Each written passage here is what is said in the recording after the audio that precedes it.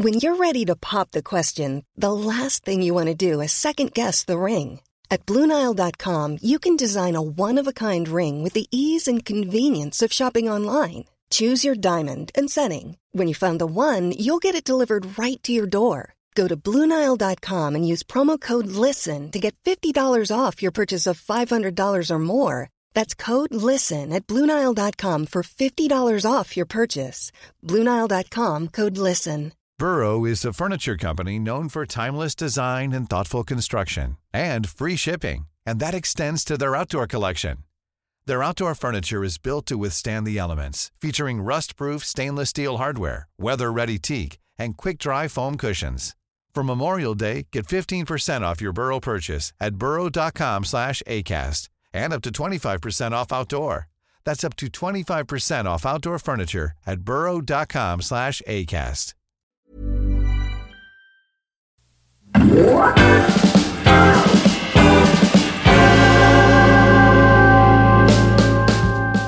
Hello and welcome back to the Prospect Podcast, where we speak to the brightest minds and talk about the ideas that matter in politics, arts and society.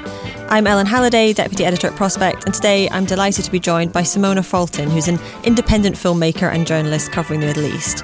Simona wrote a really interesting reported piece for us in our latest issue of Prospect about Hezbollah in Lebanon and why they haven't yet been drawn into an all-out war with Israel. Today she's joining us to discuss that piece, but also the wider dynamics in the Middle East. Simona, it's lovely to have you with us. Where are you speaking to us from? Thank you for having me, Ellen. I am currently in Austria. And it was a few weeks ago now that you were in Lebanon reporting for us on what felt like quite a tense situation there in the weeks after Israel's ground invasion of Gaza began. Can you tell us a bit about what the mood was when you were in Lebanon at that time and what really you were hoping to understand? Right. So very quickly after the war in Gaza began, and in fact, almost immediately after Hamas attacked Israel on October 7th, there was a fear in Lebanon that this would be potentially the first place where the conflict would spill over. So people immediately looked towards Hezbollah, which is the paramilitary group that is very powerful and, is described as the de facto state in Lebanon because, besides having a very powerful military wing, it also plays an important role in politics and society. So many were looking towards Hezbollah's reaction, whether it would enter the war. And indeed, within 24 hours on October 8th, Hezbollah sent the first barrage of rockets into Israel. It was a very carefully calibrated message targeting the Sheba farms, which are a disputed territory that is currently occupied by Israel. And that attack aimed to signal Hezbollah's support for Hamas. Now, Hezbollah and Hamas are both part of what we call, or what is called, the axis of resistance. And this is a loose alliance of state and non-state actors, including Hezbollah, Hamas, armed groups in Iraq as well as Syria, the Houthis in Yemen, as well as Iran and Syria. And so the message that Hezbollah was sending is that it is backing its ally Hamas in the immediate aftermath of its attack on Israel. Now, that was a very clear message, but it was also a rather limited attack targeting these disputed territories which Lebanon is laying a claim to. And as we saw in the days after, Hezbollah didn't really want to fully escalate this conflict. It wanted to show its support for Hamas. It wanted to, as its chief Hassan Nasrallah said in one of his speeches, it wanted to distract the Israeli army by having to fight on two fronts simultaneously. But what we saw in the days after was that there were gradually escalating tit-for-tat attacks along what is called the Blue Line, which is the UN demarcated border that separates Lebanon and Israel. It is, in fact, not a border. It is the withdrawal line for the Israeli army from the last time when Lebanon and Israel were at war. That border still remains to be demarcated, but essentially the clash is very much focused around that blue line initially, and it kind of reassured people initially that perhaps this conflict was not going to escalate, that it would remain in line with these so-called unwritten rules of engagement that had kind of been in place since the last war in 2006, which was that both sides would only target military installations and personnel, and that those attacks would remain within 5 kilometers of the blue line. So that's kind of like what we saw initially, but very quickly, those rules of engagement were being challenged and pushed. And we started to see civilian casualties. Initially on the Lebanese side, we saw a Lebanese journalist, Issam Abdallah, being killed by an Israeli tank shell in what rights groups said was a deliberate targeting. We saw also the killing of other Lebanese civilians. And in response, Hezbollah then also began targeting civilians. We also saw the strikes from the Israeli side going deeper and deeper into Lebanese territory, which signaled a certain widening of the conflict. And, with each of these strikes, there was this sense that the country would hold its breath and wait for Hezbollah's response, wait to see what is the red line, because the red line has not been very clearly declared. I mean, yes, Nasrallah has in the past said that if there was targeting of assassinations or targeting of Hamas leaders or Lebanese, that there would be a retaliation, escalation. But as we saw the conflict escalate, it felt like it wasn't entirely clear what the action would be that would push Hezbollah into all-out war. And there was also, interestingly, when I spoke to Lebanese officials who were not part of Hezbollah, the way they read Hezbollah's response is that they're actually trying to be rational, that they're showing relative restraint, because there is a number of factors playing into their decision-making, right? So sure, Hamas is one of their allies. They're ideologically aligned. They have a similar position towards Israel, but there are also a lot of domestic interests that are guiding Hezbollah's decision-making. And one of them is that, first of all, the Lebanese economy is not doing well at all since 2019, when essentially the financial sector collapsed. And with that came essentially a lot of challenges in everyday life in terms of operating the economy, getting electricity, getting money out of the banks.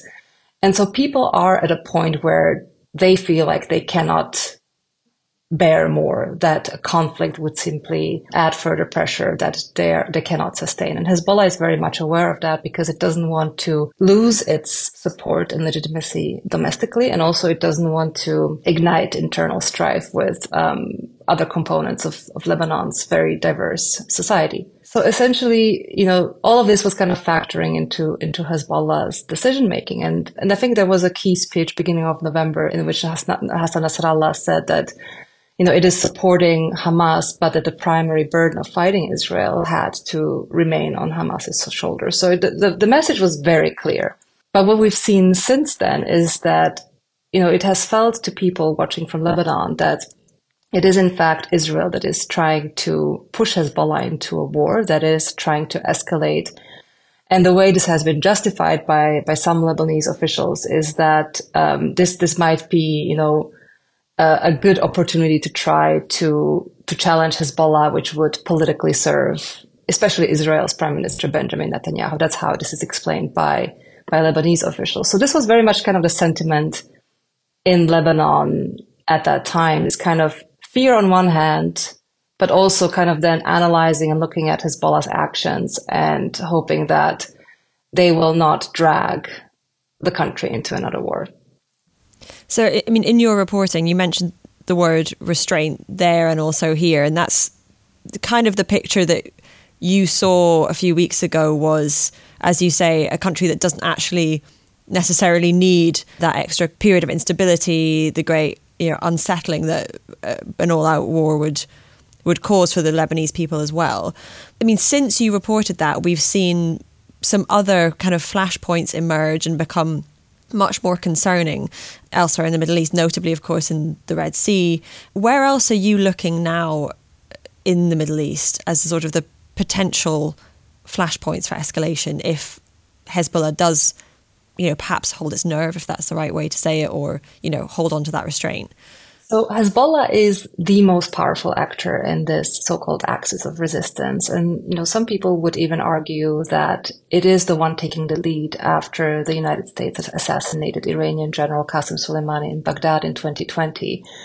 Soleimani was this, very charismatic and powerful figure who really invested a lot in expanding and building this network of aligned actors in the region. And with his demise, it was very difficult to replace him with a person who could extend the same kind of influence. So Hezbollah's role became more important, and a lot of these actors in the region are, in fact, looking to Hezbollah for guidance. So when Hassan Nasrallah, for example, in one of his speeches, he really dedicated a lot of time in his speech on Hezbollah's Martyrs' Day in November to lauding the actions of the other armed groups in this axis of resistance. He mentioned the Houthis. He mentioned the Iraqi armed groups who are launching attacks in both Iraq and Syria, targeting American forces. And so you can also sense from his side that he's kind of taking on this leadership role, encouraging the resistance groups across the region to take greater action. And I think it's really important to talk about why they're doing this. I think when you look at Western media coverage, all too often these actors are reduced to Iranian proxies. A lot of them are designated by the United States as terrorist organizations, so they will be referred to as such. And I think that is problematic because it really discounts them to, these actors who commit violence for the sake of violence, who don't really have interests of their own and who just act at Tehran's behest. And that's an extremely simplistic picture, because if that's the kind of approach you're taking to understanding them, that it means that you can't also come up with the right solution to this conflict because you don't actually understand what drives them. So I think it's important to talk about that a little bit. So who are these actors, right? And what is driving their decision-making and their involvement? So I think, when we look at Iraq, for example, there you have the so-called Iraqi resistance groups, and the most powerful of them is Kataib Hezbollah. And this group sprang up in response to the US invasion of Iraq. So it has its roots in fighting occupation, in fighting what they see as negative Western influence in the region. And so when they look at Israel and what Israel is doing in Gaza, for them, it's very much connected. It is a different side of the same coin. So it really kind of, Western support for Israel and its military operations in Gaza, which have by now killed more than 20,000 people, really brings back these memories from the Iraq war and the really bloody aftermath that claimed hundreds of thousands of lives in Iraq. So there is some genuine solidarity. There is no doubt about it. And that doesn't mean that there are not also other political motivations. For sure, these groups, they also want to, show that they are, resisting. They want to bolster their resistance credentials and essentially also like rally their troops and show their constituents that we are standing up to the West and to the Americans and to Israel. So there is definitely a political side of it, but that doesn't mean that there is not a genuine sympathy for Palestinians. And I think if we look to their statements, so since these groups began attacking American troops again after the October 7th attack, and that was after a year of relative quiet in Iraq, it was a sudden end to a year-long truce, they began publishing statements in a very united way. Previously it had been rather fragmented, but they created a dedicated Telegram channel and started publishing these statements in which they claimed responsibility for these attacks very clearly.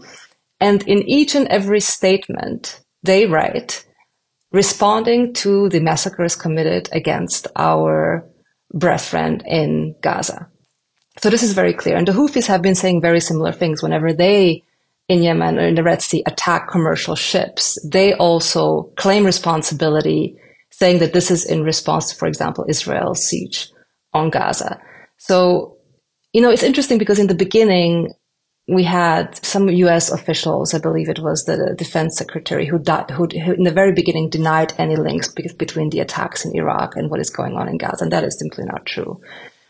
Now, of course, there is also political interest, as I mentioned, and I think the big question here is to what extent Iran is directing these groups. And I don't think that's something that's very well understood. There is no doubt that Iran has helped create these groups, that it has helped train them, that it has helped arm them, especially in the beginning. This is also the case with Lebanese Hezbollah. But if we look at, for example, the Iraqi groups, Iraq is a very rich country. It is one of the biggest oil exporters in the world. And groups like Kataib Hezbollah have used their military power to commandeer a significant part of the economy. And I've spoken with Kataib Hezbollah officials in the past who have told me that they no longer need Iranian support. And I think that there's a very good chance that this is true, that in fact the financial flow might be going the other way around from Iraq to Iran, especially since the country has been under sanctions. But of course, there is very much an ideological alignment, right? They see eye to eye with Tehran. They have the same outlook on the region. They have the same outlook on the West. But whether Iran is giving the orders here, I have a doubt about that. I think these actors very much act on also their individual domestic interests. And sometimes they align and sometimes they don't.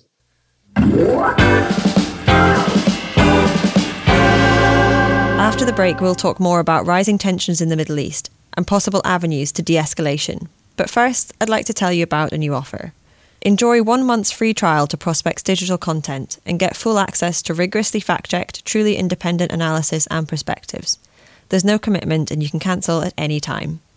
To take advantage of this great deal, please search for Prospect 1 month free trial. Hey, it's Ryan Reynolds, and I'm here with Keith, co-star of my upcoming film, If, only in theaters May 17th. Do you want to tell people the big news? All right, I'll do it. Sign up now and you'll get unlimited for $15 a month and 6 months of Paramount Plus Essential Plan on us. MintMobile.com/switch. Upfront payment of $45 equivalent to $15 per month. Unlimited over 40 gigabytes per month. Face lower speeds. Videos at 480p. Active Mint customers by 531.24 get 6 months of Paramount Plus Essential Plan. Auto renews after 6 months. Offer ends May 31st, 2024. Separate Paramount Plus registration required. Terms and conditions apply if rated PG. Burrow's furniture is built for the way you live. From ensuring easy assembly and disassembly to honoring highly requested new colors for their award-winning seating, they always have their customers in mind. Their modular seating is made out of durable materials to last and grow with you. And with Burrow, you always get fast, free shipping. Get up to 60% off during Burrow's Memorial Day sale at burrow.com/ACAST. That's burrow.com/ACAST. burrow.com/ACAST. Millions of people have lost weight with personalized plans from Noom. Like Evan, who can't stand salads and still lost 50 pounds. Salads generally for most people are the easy button, right? For me, that wasn't an option. I never really was a salad guy. That's just not who I am. But Noom worked for me. Get your personalized plan today at Noom.com. Real Noom user compensated to provide their story. In 4 weeks, the typical Noom user can expect to lose 1 to 2 pounds per week. Individual results may vary. I'll offer.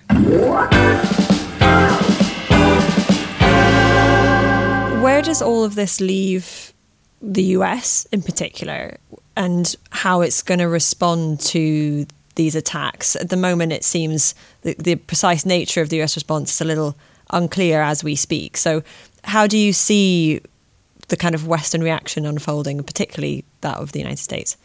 I think that's an excellent question, because we have seen the US try to get involved to avoid an escalation, a regional escalation, and an all-out war. So the US has made it very clear to Israel that it does not want this to spill over and to escalate. And we have also seen American officials traveling to Lebanon, trying to pressure the Lebanese government to rein in Hezbollah, trying to pressure the Iraqi government to rein in those groups. But, this approach really fails to recognize the root cause of the problem, because the reason why these groups are responding the way they are is because of what Israel is doing in Gaza. So what they want is that these attacks will stop the moment there is a ceasefire in Gaza. That is their demand, and they've made this very clear. Instead, what the United States is doing, first of all, it is responding by bombing these groups, which it says is self-defense. Now, you could really it's really kind of a stretch to try to justify how bombing the Houthis in Yemen is self-defense for the United States, because, in the end, the only thing that does is to harden their attitudes and to further escalate the conflict. Because what these groups feel is that the United States is not understanding or refusing to understand why they're doing what they're doing. And they're just essentially layering grievance upon grievance instead of addressing the root cause of the problem. So, we have now seen in Iraq most recently that Kataib Hezbollah, after one of its attacks, or one of the attacks of the Iraqi resistance, we're not exactly sure which group it was, but Kataib Hezbollah has been carrying out the majority of attacks. One of those attacks on the Jordanian-Syrian border with Iraq actually killed 3 U.S. servicemen, and those were the first American fatalities since the Gaza war began. And of course, it's again one of those moments where everybody holds their breath and waits for the response. And President Biden has said that there will be a response from the United States. So since then, we have seen Hezbollah take a step back and announce for now the suspension of hostilities. The Iraqi government has said it is because the Iraqi government has managed to essentially calm Kataib Hezbollah down. But we all know in reality that the Iraqi government has struggled for years to rein in these actors, and that especially during times of conflict, even though, parts of them are officially integrated into the security apparatus of the state and they're supposed to answer to the commander-in-chief, in times of conflict, that doesn't really happen. And they end up, acting outside of the chain of command. So to what extent the Iraqi government actually managed to do that, I think there's a big question mark around that. Some analysts are saying that it was, in fact, Tehran that tried to pressure these groups to cool it down so that probably it wouldn't face the retaliation from the United States. But again, this is not a solution. So it's probably a temporary suspension of military activity. But what is really needed is for the international community to recognize the root causes and the grievances that are driving these actors to lash out and to address those root causes, because everything else is just going to be a Band-Aid solution, and you will see these conflicts, bubbling up again and again over the years to come. One potential route to de-escalation that's been suggested, including in a leader article in The Economist magazine and elsewhere, is to go back to the situation in Gaza, to those talks around hostage releases and a deal there that could somehow perhaps change the approach of Israel and then lead to negotiations towards an end to the violence and a proper ceasefire. How credible do you find that argument and that potential avenue to peace? The hostage exchange is a start, and it's the easiest start for both sides, because it is absolutely, it's a top priority for both. But it's again, it's just an entry point. Ultimately, the reason why Hamas says that it carried out the attacks on October 7th, it was because of the hopelessness that Palestinians were facing, with a growing share of Palestinian land being annexed by settlers, with increasing violence in Jerusalem at the Al-Aqsa Mosque, with Prime Minister Benjamin Netanyahu's government essentially completely discarding any possibility for a Palestinian state or a two-state solution. So it was this desperation that prompted them to carry out this attack. And I think it's important to mention that, because a lot of people have been trying to say, well, no, this conflict started on October 7th, and they don't want to hear or talk about this context. And the context is not to justify Hamas's actions. I mean, it was the attacks they carried out killed more than 1,000 people, most of them civilians. They committed atrocities, potential war crimes that are still being investigated.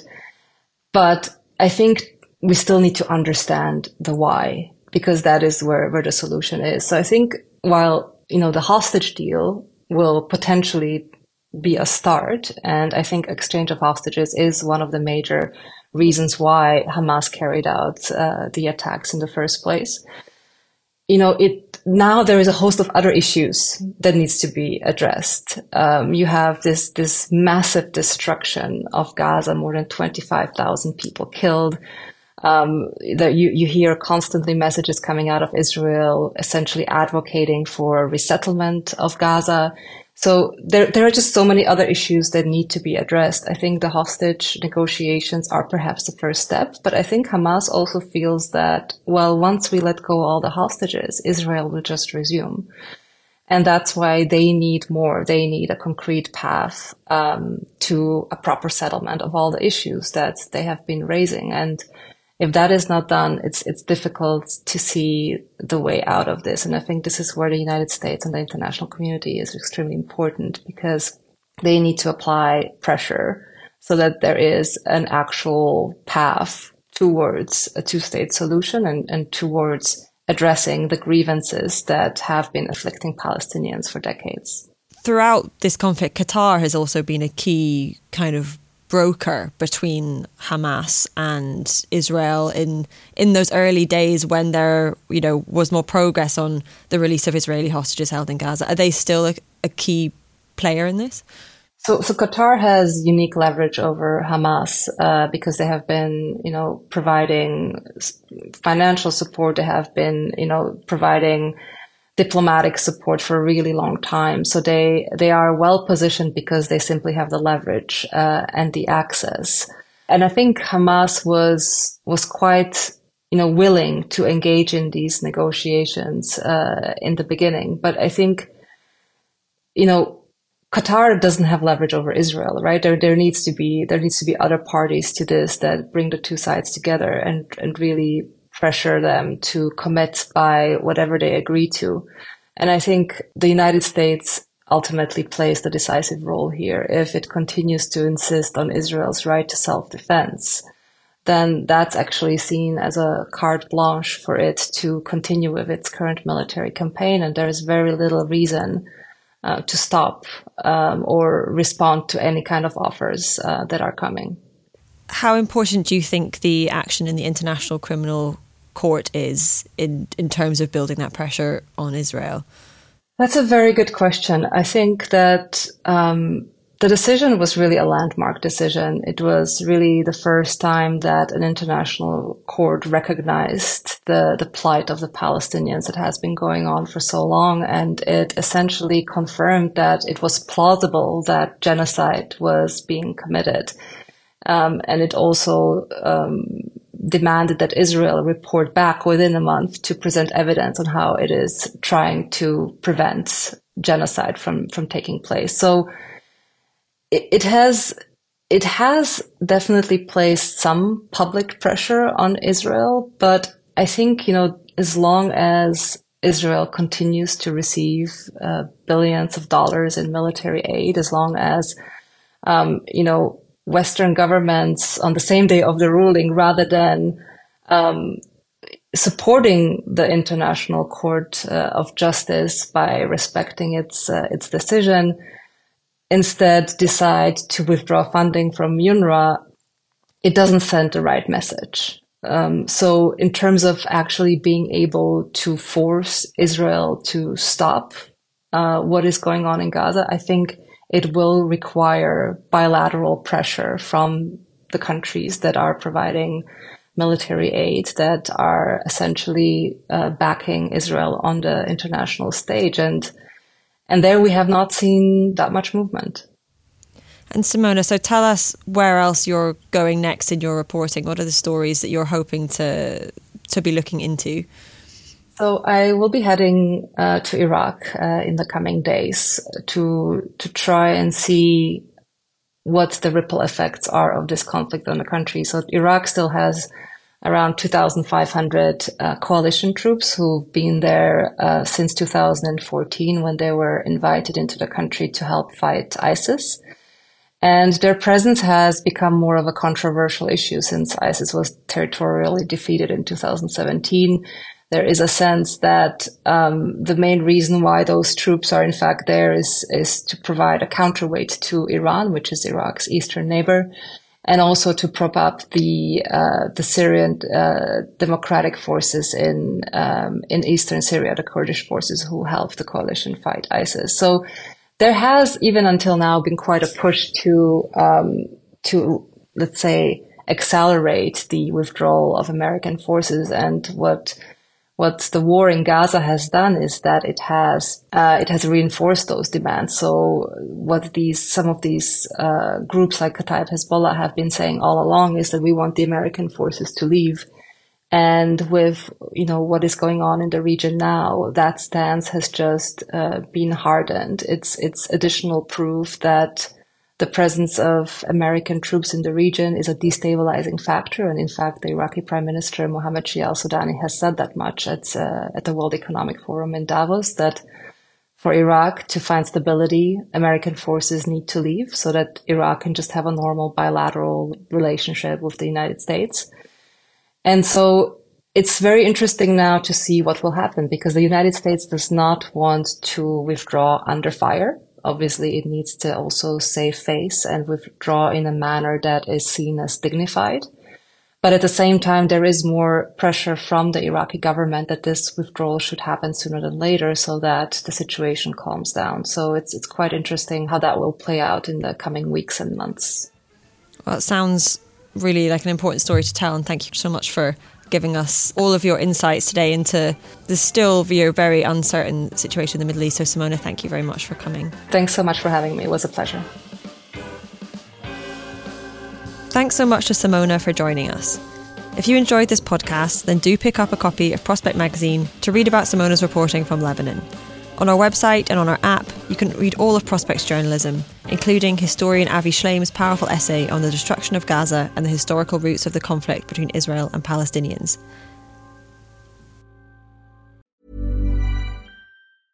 Hey, it's Paige DeSorbo from Giggly Squad. High quality fashion without the price tag. Say hello to Quince.